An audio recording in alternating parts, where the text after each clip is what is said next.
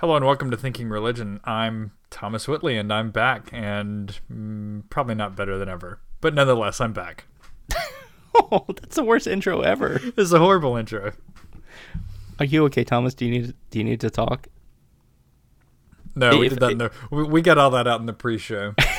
See, and if you give us your money, if you go to Thinking Religion on Patreon or patreon.com/Thinking Religion and give us $5, you could hear us talk for what's that, like an hour about ourselves and our life and what we're going through. But you don't get to hear that. You know why? Because you don't give us your damn money. So give us your money and you get to hear that.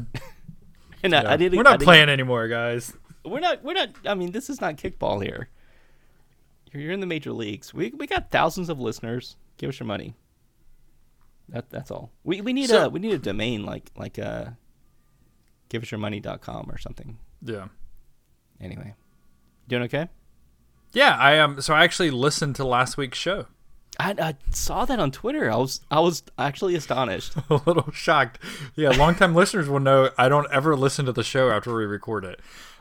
Sam does all the hard work, like mixing it down and everything, so he has to listen to the whole show after we do every show and take out all of my coughs and all of the pieces where we realize, oh, maybe that shouldn't have gone in. Everything that's in the show is in the show. Don't break the fourth wall. It's not actually. I mean, actually, we've been live to tape for a long time now, really. Yeah. Right. So, but yeah, I mean, so I was traveling. I wasn't exactly where Sam said I was, but that's not that important. But yeah, so I was like, okay, I want to listen to the show. Obviously, Mariana is great. She does a good show. It's fun having her on. And so much of it, I was like, oh, I should have been part of this conversation because I can talk about salvation bracelets and walking the aisle and rededicating your life. Yeah, it was a good show. I think it was a really great show. Of course, you fumbled the Belinda Carlisle reference, but that's okay. Yeah, I know. I was going to say warrant, and then my mind went blank, but I remembered as soon as we hung up, and I was like, God bless. Like, how can I forget Belinda Carlisle? Anyway. Ooh, baby, you know what that's worth. Who said heaven's a place on earth? So, yeah, good show. Good show last week. That was fun. I thought it was, it's interesting. I think it's good sometimes to have those shows where, I really appreciate it. Like, hey, I don't think I even know what you believe. and then the follow-up, that I was kind of waiting for was, I don't know if I know what I believe. So, and, Mariana talked about that a little bit too, but, yeah. So anyway, fun show. So I'm not saying I'm going to go away every week by any means, but, it was, definitely, and a capable replacement, more than capable replacement last week. So definitely appreciate Mariana coming on. And I also realized Mariana listens to our show regularly. She does, which kind of scares me, right? I talk about lots of stuff, and I'm like, and when I said I don't know what you believe, I mean part of that's unjust, but I mean we talk about this stuff every day, all day. Like today we cooked a Blue Apron for lunch, and we sat down and we had our kale salad and our pork burger or whatever, even though I don't eat pork, but we had some kind of a burger substitute thing, and we had a theological conversation, and I'm sitting there thinking it's strange that my wife and I have these, or my partner and I have these conversations, but it's stranger that she listens to this podcast, because I listen to she does a podcast too, right, with Elizabeth, who's great, and I sometimes help edit that, not always, and I'm always I don't know. It's one of those deals where it's like, don't listen to my podcast, don't listen to your podcast. So when she kind of broke that wall, I listen to every podcast. I was like, oh, snap. That's right. Well, so Trinity doesn't listen because she's like, well, I hear you all the time. I know what you're going to say. I don't need to just hear you and Sam say it again. So yeah. But she doesn't know what no, yeah, she does. I know. Yeah, pretty much. Yeah. So anyway, it was a great show last week. It was a good conversation. It's always nice to get some other perspective on the show. And I was thinking maybe we should do what you said and put a call out, and maybe not one of us broke our leg, and so we need somebody to come play lead guitar, but put a call out like, hey, let us know if you want to be on the show and like what you would bring to it for an episode. What do you want to talk about? And I mean, that's always fun. Yeah. Yeah, McBacon's a perfect example of that. We're still working to get him on the show. I mean, it's going to happen, but honestly, now we just kind of have to draw it out a little bit. He's like the person that you keep saying that you're going to ask to the prom, but you never really do, and I feel terrible at this point. But, we got a few other things, in the works that we're trying to get the schedule worked out for too, but. Yeah, so no, let us know if you're listening and you say, I've always wanted to have this conversation with them. Let us know. We might bring you on the show to do it. It could be a lot of fun. Yeah. So that was my enthusiastic. Yeah. Yeah. Sure. Maybe. It might not be horrible. Sam loves setting those up. Sam has to deal with the, hey, do you have Skype? No. Do you have the internet? Because yeah, never mind. It's fun. The internet. I'm not complaining. Yeah. So first you need to download Audacity and then download Line-In and then like here's a 15-page manual for you to go through to set it up. Yeah, that's my day job where I set up these things for people, and I don't think people realize that. Like that's my day job where I write these guides for like tech stuff, and it's fun. It's really lots of Ralph Wiggum fun. Yeah. So I'm surprised you actually haven't asked about it yet. How is it? I know, that's what I was waiting for. It's smaller. Be the first it's thing. Smaller than what you've had before, right? Like I mean, it's not as big as you thought it would be. Right. It's funny how that works out. I mean, it fits in your hand pretty well, though, right? Yeah, pretty well. You can just about touch every corner with your thumb. Yeah. Which was, Steve Jobs' idea, right? So we're talking, of course, about the iPhone 10, which basically everybody's just calling it iPhone X. Cut off my Jobs joke. Anyway, go ahead. I'll let you talk. Good job. Yeah, I walked all over your Jobs joke. Yeah, so I had the 6 Plus and got the 10.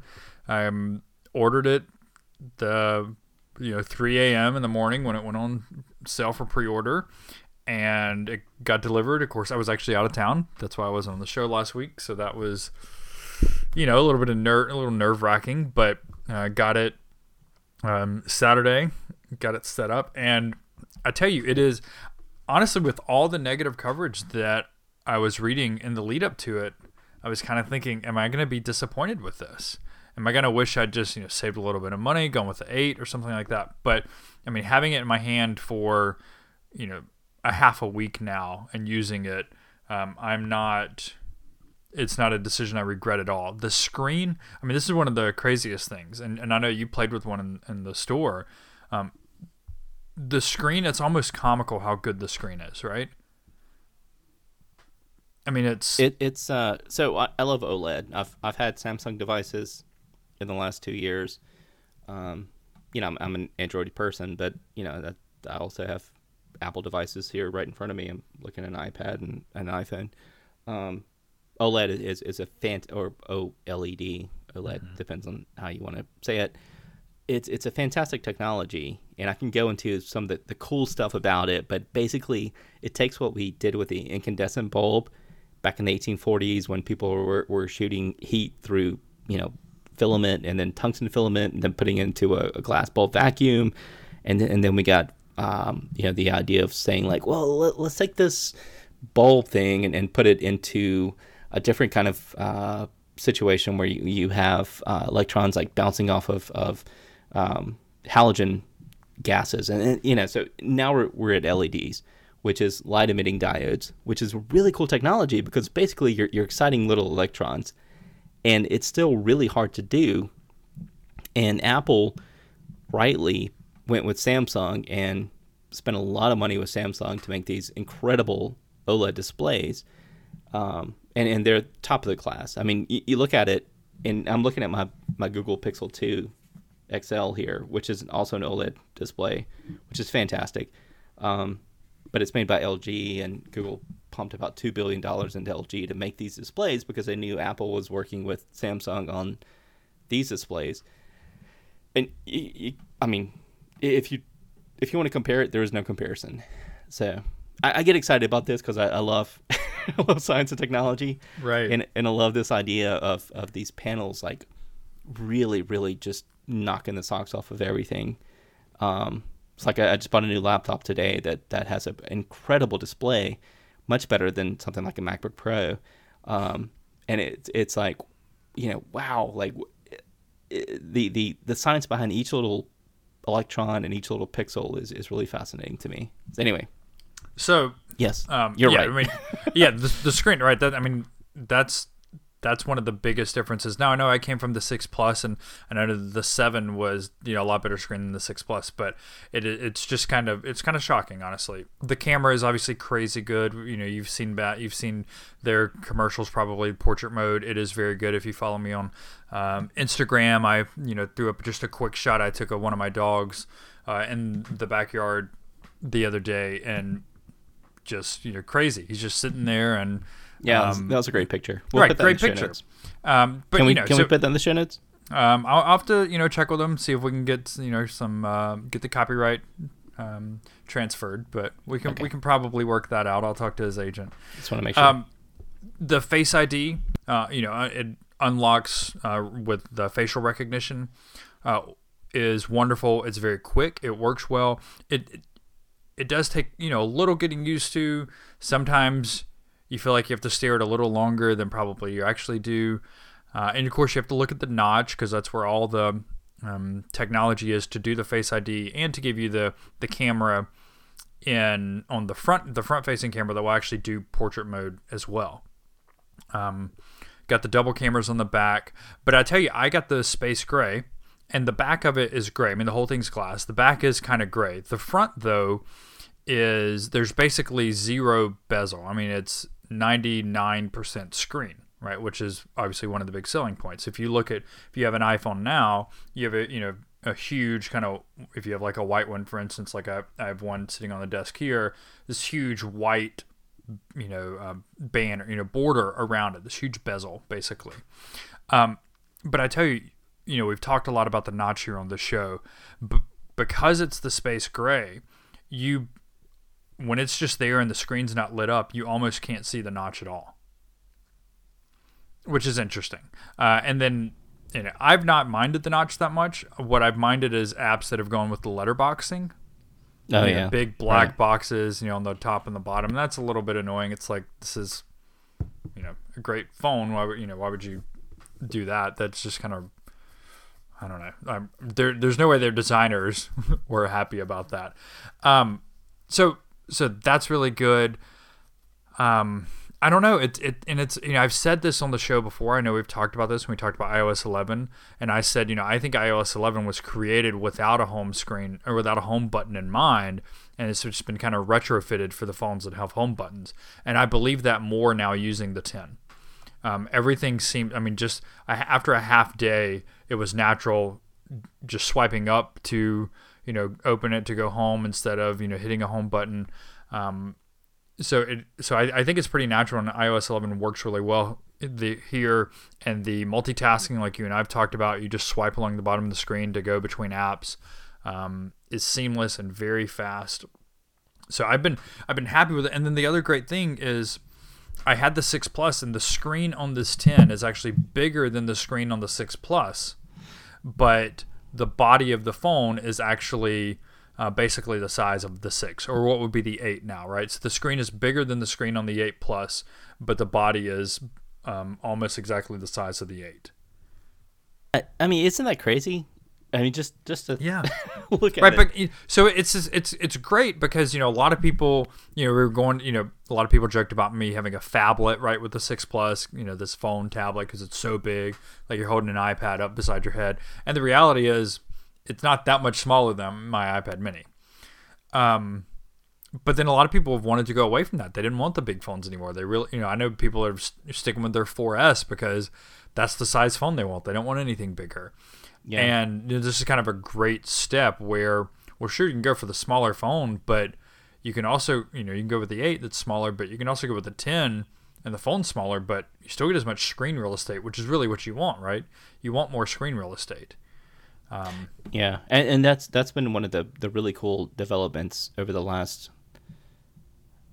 mostly year, is that devices have shrunk, but screens have gotten larger. Right. So when you look at the Samsung S8 or the iPhone 10 or even the Google Pixel 2, the footprint of the device is much smaller than you would think, given that the screen size is actually larger. Right. And the iPhone, the Pixel, the Samsung, Galaxies, all those previous devices were guilty of having these huge bezels, as we call them.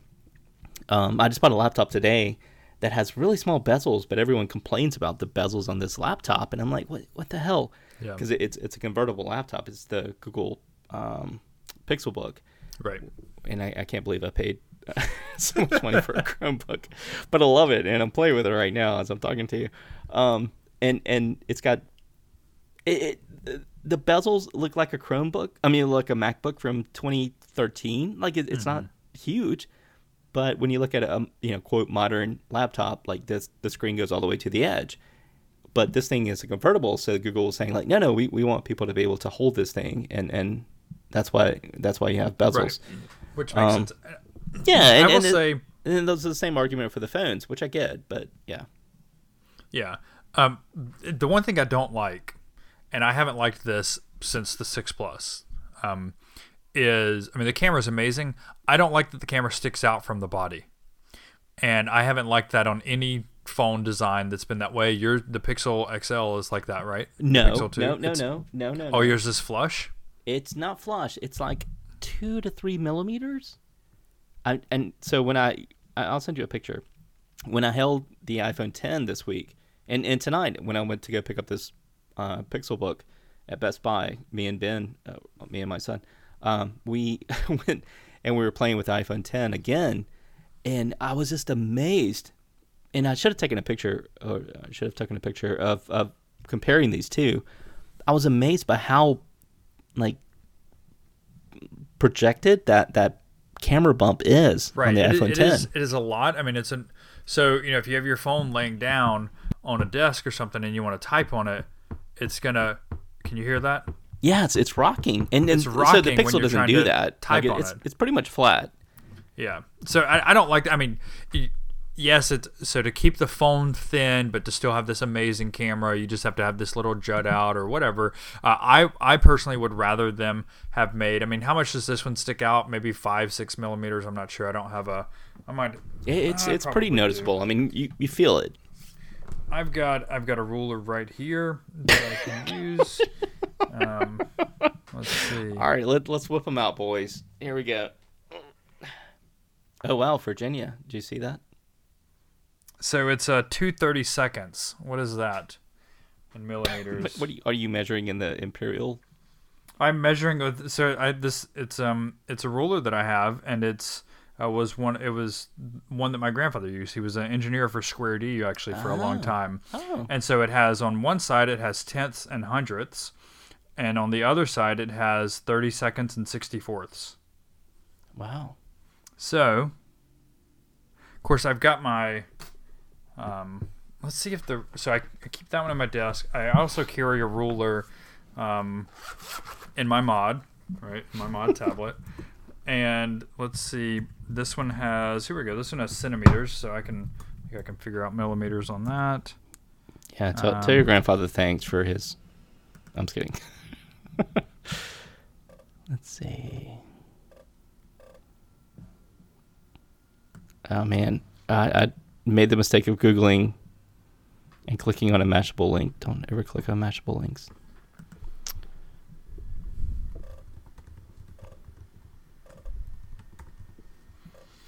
All right, let's see. Yeah, so there are.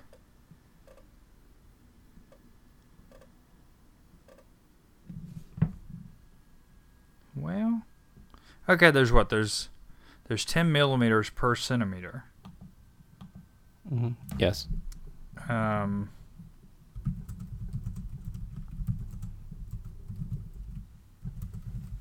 Yeah, this is really only like The bump itself 2 to 3 is the largest on any iPhone and is 24.19 millimeters long and 11.7 millimeters wide by 1.22 millimeters thick.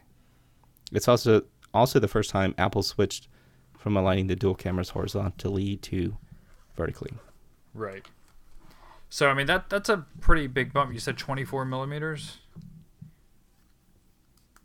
24.19 millimeters long, 11.7 long. millimeters wide. Oh, what's the depth then? It is. It doesn't it's only, say. It's only like say? I mean, if I'm looking at it correctly, it's only like 3 or 4 millimeters. God, I clicked on the freaking Mashable link again.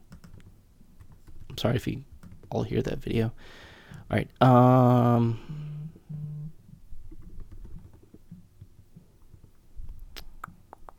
iPhone 1.22 millimeters thick. Yeah. Is what I see. Yep, I got that too. So, which is atrocious, a millimeter. How dare them? I'm just kidding. The iPhone 7 Plus was 1.33 millimeters thick. That's even more. But what is it on the Pixel? I'm trying to find that. You can't find that because there's no bump. The 6S was doesn't say. This is awesome right here. People love this stuff. Google Pixel XL2 camera bump thickness. Oh, Okay, here so we go. you found it? So that would be 0.4 millimeters. See, Because it's like 7.8 millimeters thick, yeah. But 8.2 with the camera bump. So it's a third. I mean, yeah, that's significant. So yeah, the, I mean, so the it's camera not about bump the on the length, iPhone it's about 10 the is girth. 3 times as thick as the camera bump on the Pixel 2. So I mean, that's significant. Yeah, I mean, it's pretty smooth. So when I had the cloth, I tweeted about this earlier today. Yeah. And I love this case. You can hear it. And it's a really neat, like, weird fabric case that you wouldn't think would be enjoyable. And I've always gone pretty bare with my phones. And I went for like a week with it. And I was like, well, I'm going to try the fabric case.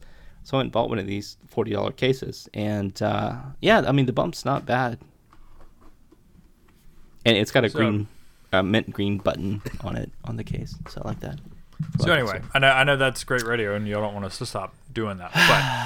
But that's my only complaint with the phone. It's not a big complaint, but you know that's just a little annoyance that could you not have made the phone 2 millimeters thicker or 1.5 millimeters thicker even? I mean, who would have noticed that? Well, and. Yeah, and then you could put a bigger battery in it, right? No, but more space for a battery. That's not Apple's mojo, though. I mean, that's not what they do. I know. Well. And they're never going to do that again. They're calling Virginia for Northam. Did you? I was you were just saying that. You were saying Virginia. Think about that. So Virginia. We're not. Oh, mother's a fish. Yeah. 51%, 48% Northam. Wow. We're not gonna. We don't need to, spend a long time on that. But this is really big. Really big. And Virginia. So Ralph Northam is a Democrat who will win. Who is now being called to win the gubernatorial race in Virginia over the Republican Ed Gillespie. This is really big in Virginia, right? I mean, if you're looking. And Japan and South Carolina and Florida, right? And Tennessee. But I mean, so Ed Gillespie performed at about the same rate as Trump, but the turnout was apparently down. Looks like there was a quote unquote enthusiasm gap in Democrats' favor. So, I mean, it's interesting. Of course, Nate Cohn is tweeting, "This is what a wave looks like." I'm not sure about that. Mm-hmm. This is the first Democrats haven't won any of the special elections this year that they were hoping to win yet. So this is good for Democrats and kind of shocking for Virginia. And it may be a bellwether, but it's honestly too early to tell about that. Well, I mean, Trump did put out a series of tweets, yesterday and today about how, how people should get behind Gillespie, and Northam is weak on veterans and whatever that means, and weak on, crime. Right? So, yeah, for sure. I mean, so then the question is... And Virginia's always been... So, okay, in 2008, I remember I was working... I was living in North Carolina. I was a precinct chair there, and Virginia and North Carolina both went blue for the first time in a long time. And we were so excited. And we had lots of contacts working back and forth in the Virginia and North Carolina offices at the state level. And there's a lot of money and sort of people saying like, oh, here's what's working in rural Virginia. Here's what's working in urban Virginia. Here's what you can take to, urban North Carolina and what you can take to rural North Carolina. And to see something like this happen, because Ed Gillespie's a pretty well-known name. I mean, he's not a nobody. So to see this happen, I think that's a good thing. Because if Ed Gillespie had won, it would have completely squashed a lot of momentum that kind of, I'm not going to say Southern Democrats, but it would have squashed a lot of the momentum that state parties are trying to make as they figure out what to do in 2018 on the anti-Trump side. So not that we're both in favor of. I'm trying to say this all without being, partisan, but it's hard. So if you look at it, you've got,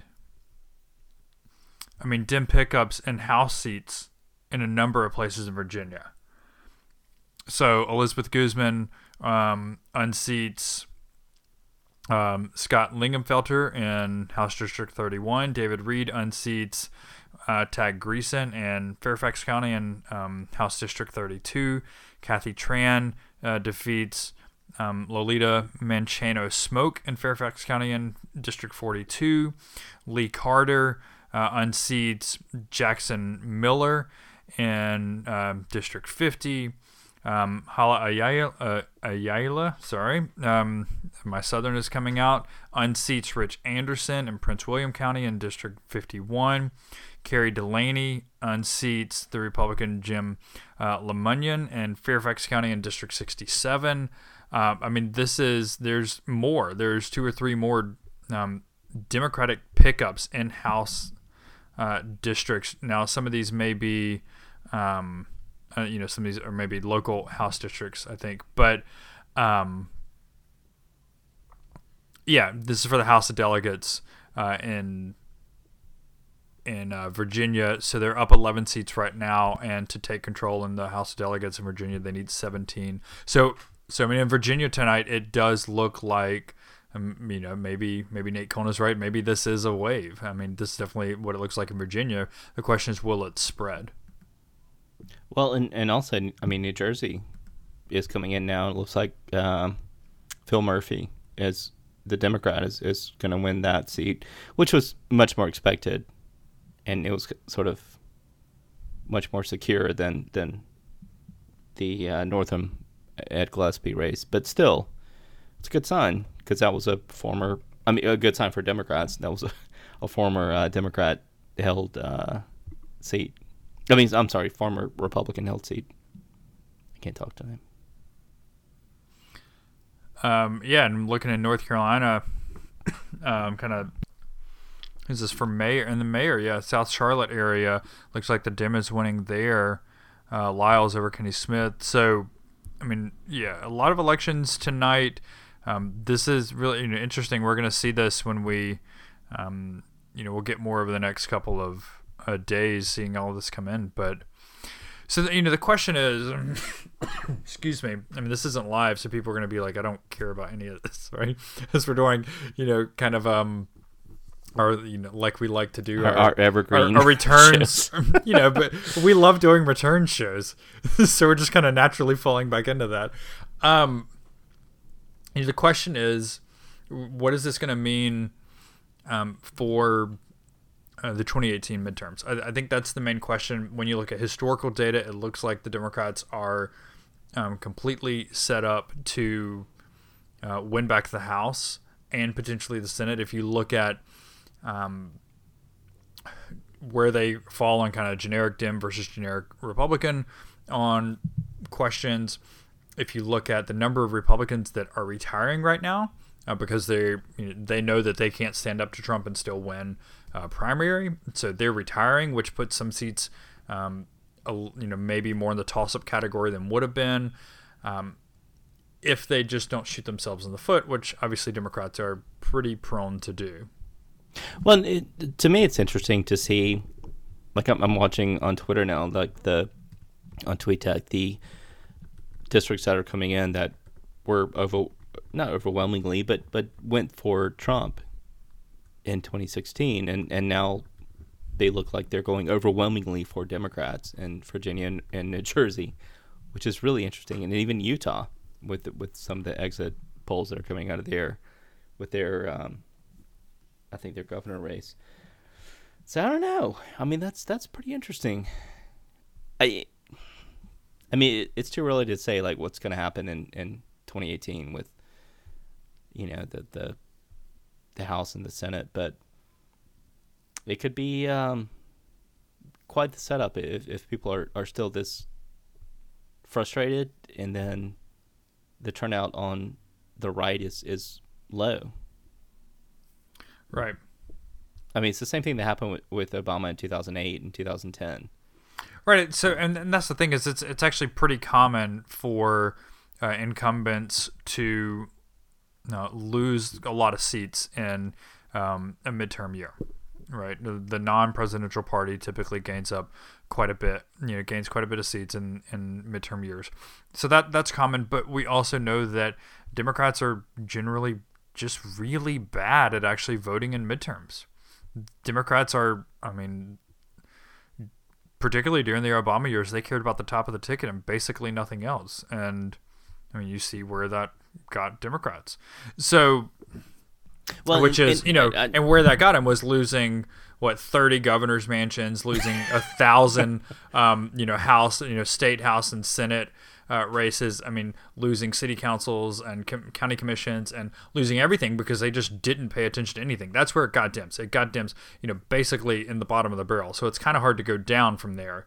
But nonetheless, you've still got to do something. And I guess the question is whether they can actually do that. There are a lot more people running now. A lot more people have, non-traditional people have thrown their hats in the rings, and some of them are running well. Some of them are losing or not being able to fundraise, and they're bowing out. But, part of it is you just can't let races go uncontested, which Dems did for a really long time. Well, especially you gotta in put southern somebody states. In there. Right. Yeah, okay, and we talk about Georgia, and I mean, even South Carolina. I mean, South Carolina is not a necessarily red state, and people forget that because of our history and our legacy, and we are not, just all white rednecks in terms of, not saying that people that vote Republican are that, but that's always been the stereotype, like, oh, why pour money into Alabama and South Carolina? It's like, well, actually, there's stuff to be won there, or I mean, even Florida, and we saw Hillary Clinton made that mistake in last year in 2016 by not putting money into Florida that she should have put into Florida because she assumed that she was going to win based on whatever metrics were coming out of Miami. And it's like, that's not necessarily the best way to go. But looking at this tonight, Northam won over 40% of white voters in Virginia. And that's the first time anyone's done that in decades as a Democrat.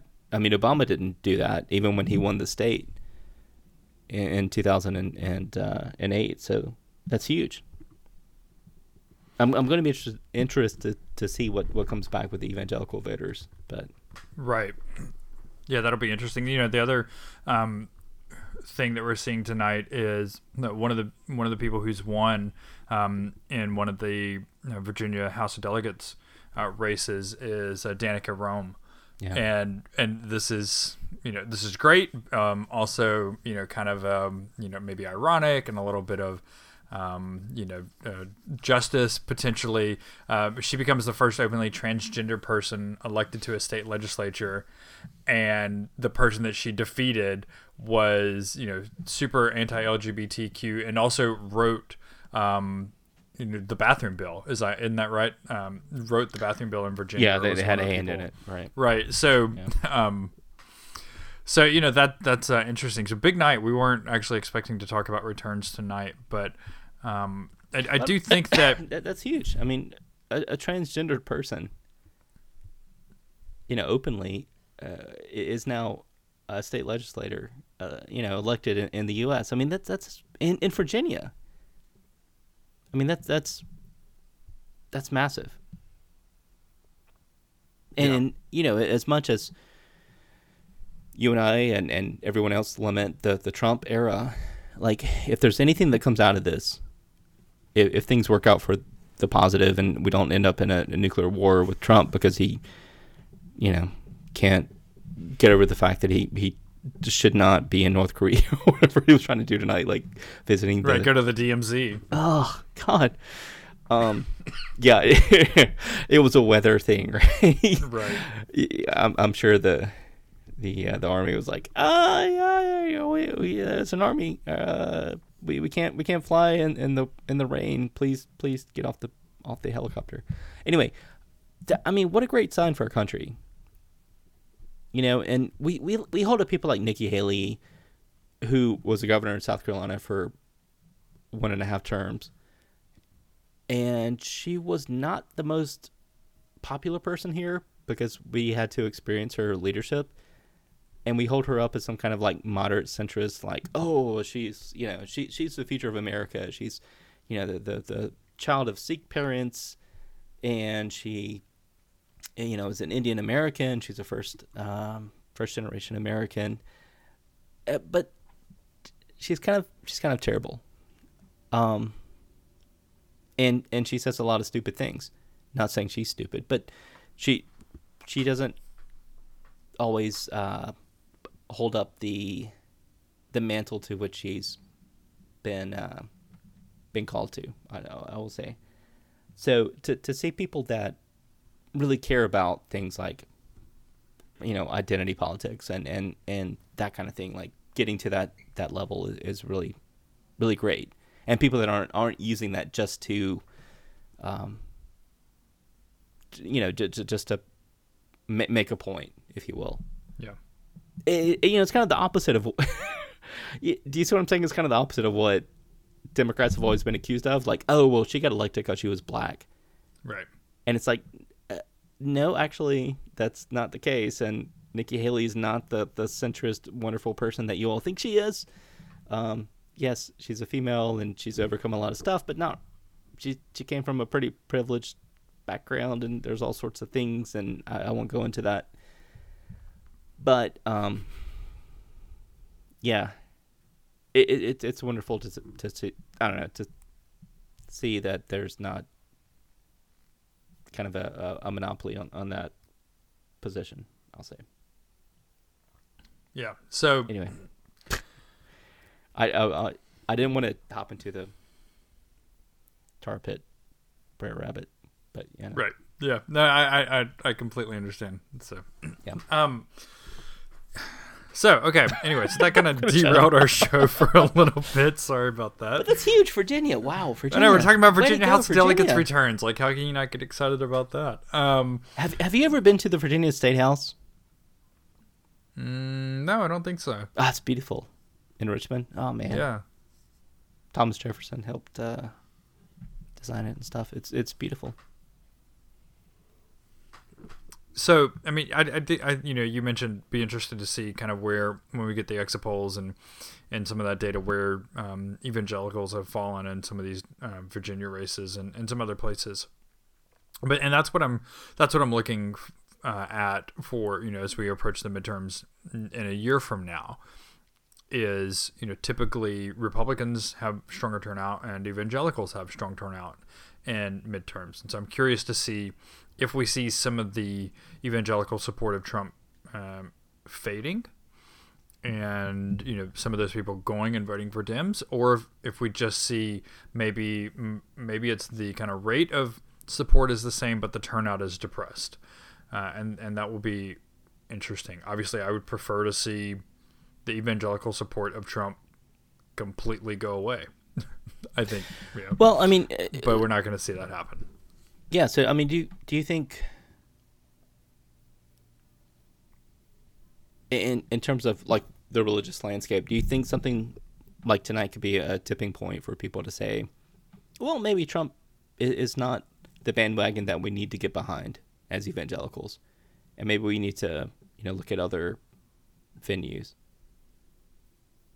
Not that Ed Gillespie or anybody's a representative, but I know I have a lot of friends who are very conservative. You can look at my Facebook feed, but people that are of that sort of, I guess, Trumpian ilk, who say, well, he's not the leader we deserve, but he's the leader we need, or vice versa. And oh my God, Donna Brazil's on MSNBC right now. We don't have time to talk about that tonight. Everyone's like, what are you doing on MSNBC? That's not fair. You're gonna make that. Okay. We're not gonna talk about Donna Brazil tonight. Okay. You're being Sam. You're being Sam. I know. So, I mean, do you think it's a turning point? I don't know. I don't think tonight is a turning point. I think there may be a multitude of turning points between now and next November. But, I mean, the reality is, I honestly think, I know plenty of evangelicals that are completely anti-Trump. But when you look at the data, all the data says the vast majority of evangelicals support Trump. And so for me, I think that on the one hand, yes, generally in American politics, people are bandwagon riders, right? People want to back a winner. And so I think a lot more people said that they voted for Obama than actually voted. We know this, right? Than actually voted for Obama, because they want to, they probably have convinced themselves that they actually voted for Obama. People that didn't vote will say, yeah, I voted for Obama. Because they want to be a part of something and feel like they, did the right thing, or like they were on that train from the beginning, when they weren't. So I think there will be an element of that. I think when people see, more and more people that come out and support Trump, and that Trump comes out and supports, like he did with Ed Gillespie, losing, I do think we're going to see some people come off the bandwagon. What I think is the real problem, and the reason that I'm not convinced that we're going to see like significant gains, I think we'll see more. I think we're more likely to see a depressed turnout than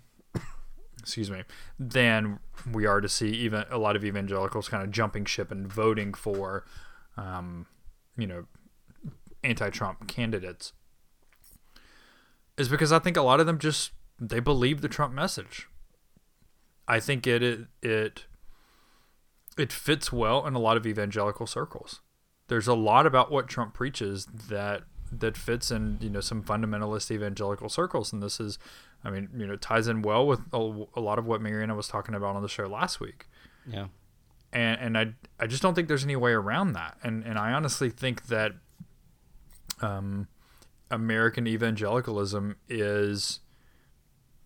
they're kind of writing their last chapters now. Yeah, so that's. They're not going to disappear, obviously, but I do think that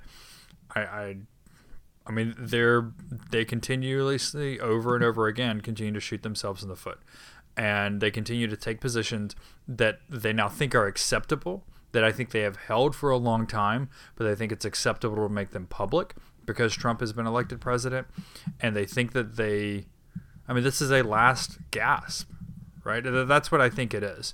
So the sad reality is I don't think we're going to see a lot of evangelicals say, you know what, I thought that Trump was going to do a better job, and I tried to hold my nose. I held my nose and voted for him, even though I disliked a lot of things. But I just can't do it anymore because I think that they, even if they don't like certain things, they like a lot of things that Trump is saying, right? I mean, a lot of evangelicals are anti-immigrant. A lot of evangelicals,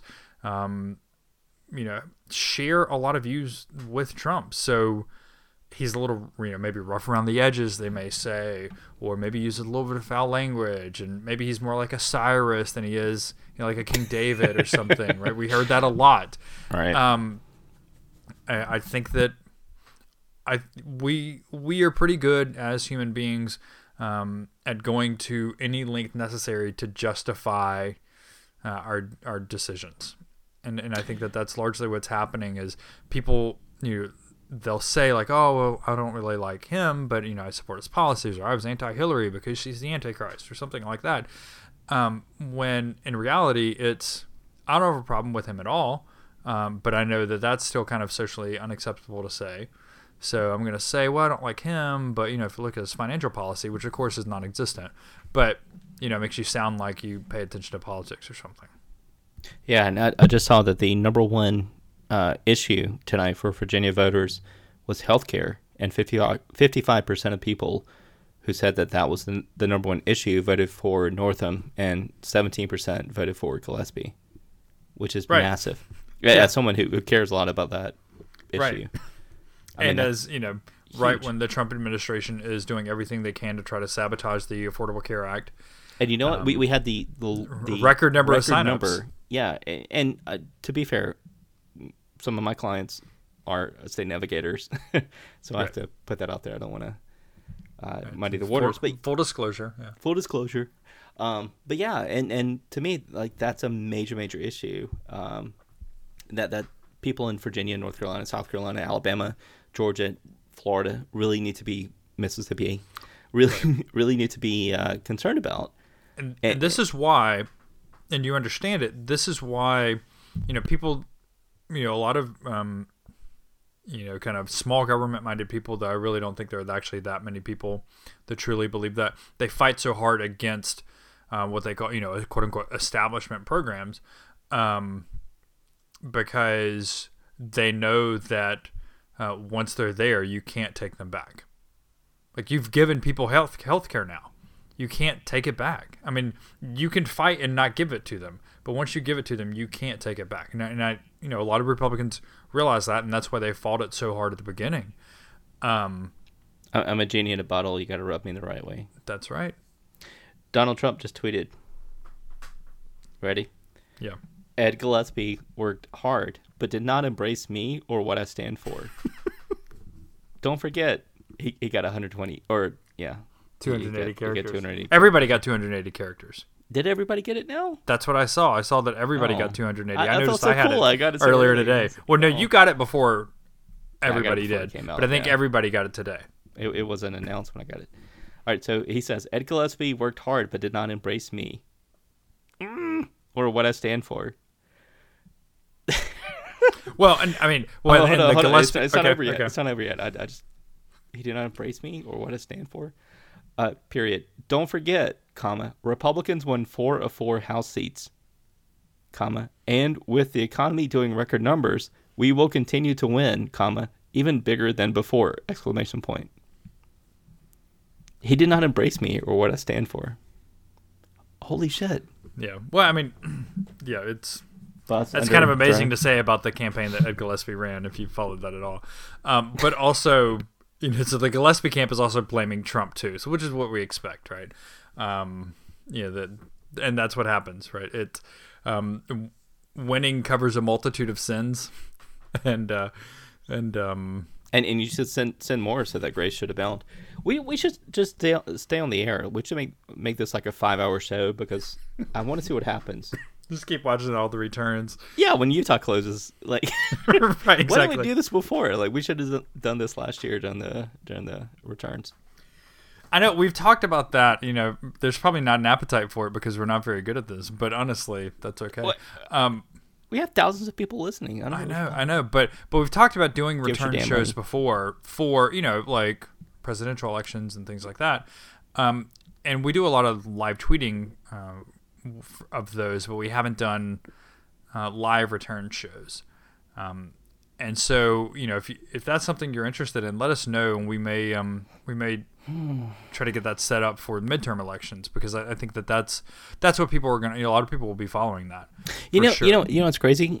Speaking of that, I put up a picture of our church sign, and it had 1,200 likes and 97,000 so far impressions, and it was nothing. And I'm like, why do we work so hard to create viral content on this podcast when that's all it takes is like a cute girl putting some letters on a church sign, right, to get all that Twitter action, that hotline bling. Anyway, we just need to put your children in more of our show they're promo. Cute. Yeah. Or down in Brazil, I'm watching her talk on mute. Man, I can't believe I'm glad. I mean, this makes me feel like we're not rapidly heading towards Handmaid's Tale, but still. What a night. Yeah. We talked about nothing, didn't we? We talked about nothing on the show. I got a pixel book. It's pretty awesome. When we it's cliche now for our show, but when we say we're really just hitting record on the conversations we're already having, this may be one of the truest iterations of this show this week. Anyway, that's true. We were planning to talk about Sutherland Springs and the horrible shooting there at the First Baptist Church in Sutherland Springs. 26 people were killed.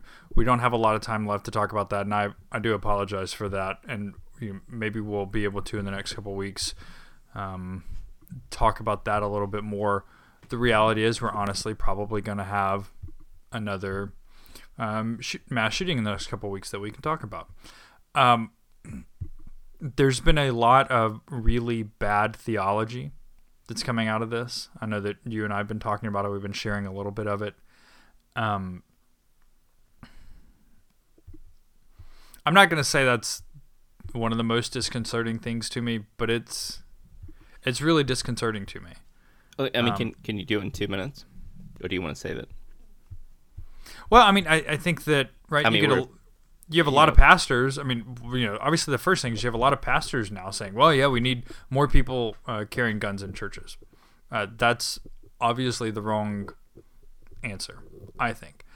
You have pastors saying this isn't an issue. This isn't a guns issue. This is a condition of the heart issue. If this was a gun issue, you'd have way more. You'd have this way more, and it's amazing that you can have a pastor say that in the only country on earth where this happens with this regularity and with this amount of death and mayhem and carnage. Right, and so I think that the idea, I don't know, there's a lot of people. You obviously had that Fox News host saying that, well, basically if you're going to get shot somewhere, it's better to get shot in church because you're closer to Jesus. What the hell is that? Oh God, that was terrible. I didn't even know how to respond to that. Right, I mean, you can't respond to that. I mean, there are a lot of pastors, that are doing really good stuff right now, and they're saying things that are very comforting for them and for their congregations, and it's the right things, and that's acceptable, right? I'm not talking about any of that, but I'm talking about the people that would take this as a sign that Christianity is under attack, and I've seen some of that. That's not what's happening here, right? So I don't know. I mean, I just feel like this is, I don't know, just the way pastors are responding. Some pastors are responding to this it's not surprising, but it's disheartening.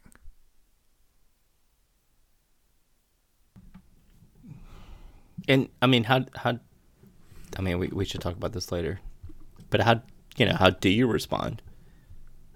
to this. And I put the question out on Facebook, like, Right.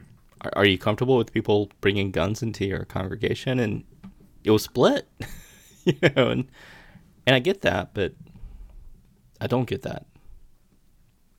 Like, So church should not be the garden club or the local like breakfast place.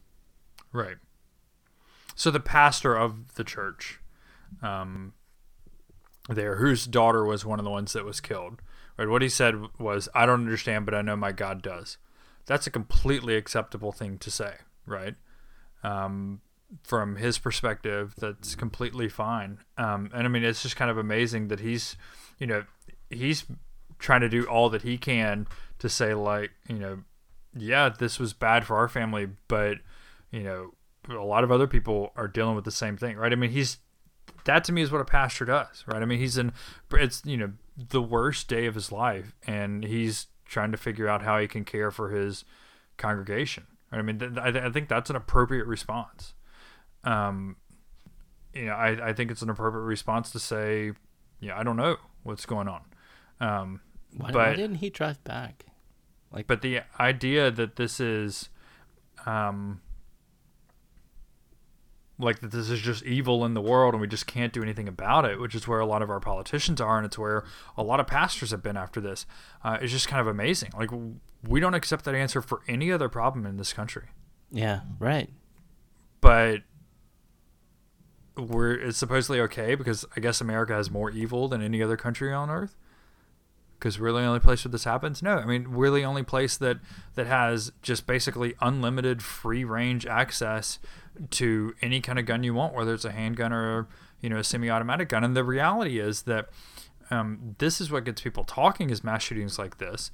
But that's not actually that's not the worst part of our gun problem. I mean, the worst part of our gun problem is domestic violence and it's suicides. Yeah. Right. I mean, that's where we're losing thousands and thousands of people a year. But we don't talk about that because it's one here, it's three there, it's bad guys. I mean, Tallahassee is dealing with this. In the city that I live in, we've had 18 homicides this year, which matches the record. We still have 2 months left to go, and a lot of people are rightfully upset about crime in Tallahassee. We have the highest crime rate per capita in the state. And yes, I know how the data breaks down. They count certain things that maybe they shouldn't count, and overall crime is down, but murders are up, and so we're doing good. But I've talked to some local politicians, and I'm not going to name any names, but who have basically said, well, it's bad people killing other bad people, and that's not what I want my local politicians saying. I don't care who the person is, right? We should still care about that. I don't care if you're selling drugs. If you're getting in a dispute with somebody, you can do a lot less damage with a baseball bat than you can do with a handgun. And just, if you happen to be selling drugs, that doesn't mean that you deserve to die. Right? So I don't know. I mean, I think there's a lot of racism. Some of it is kind of implicit racism that's involved in this. This is why you hear Trump and a lot of Republicans talk about gun violence in Chicago, which is just code word for look at those black people killing other black people, and that's the way they talk about it in Tallahassee. Well, it's it's on the south side of town, which is code for that's where a lot of lower income black people live. That's where the historically black college is. Okay, but that doesn't mean we should care about it any less. So I don't know. I'm losing my patience for this.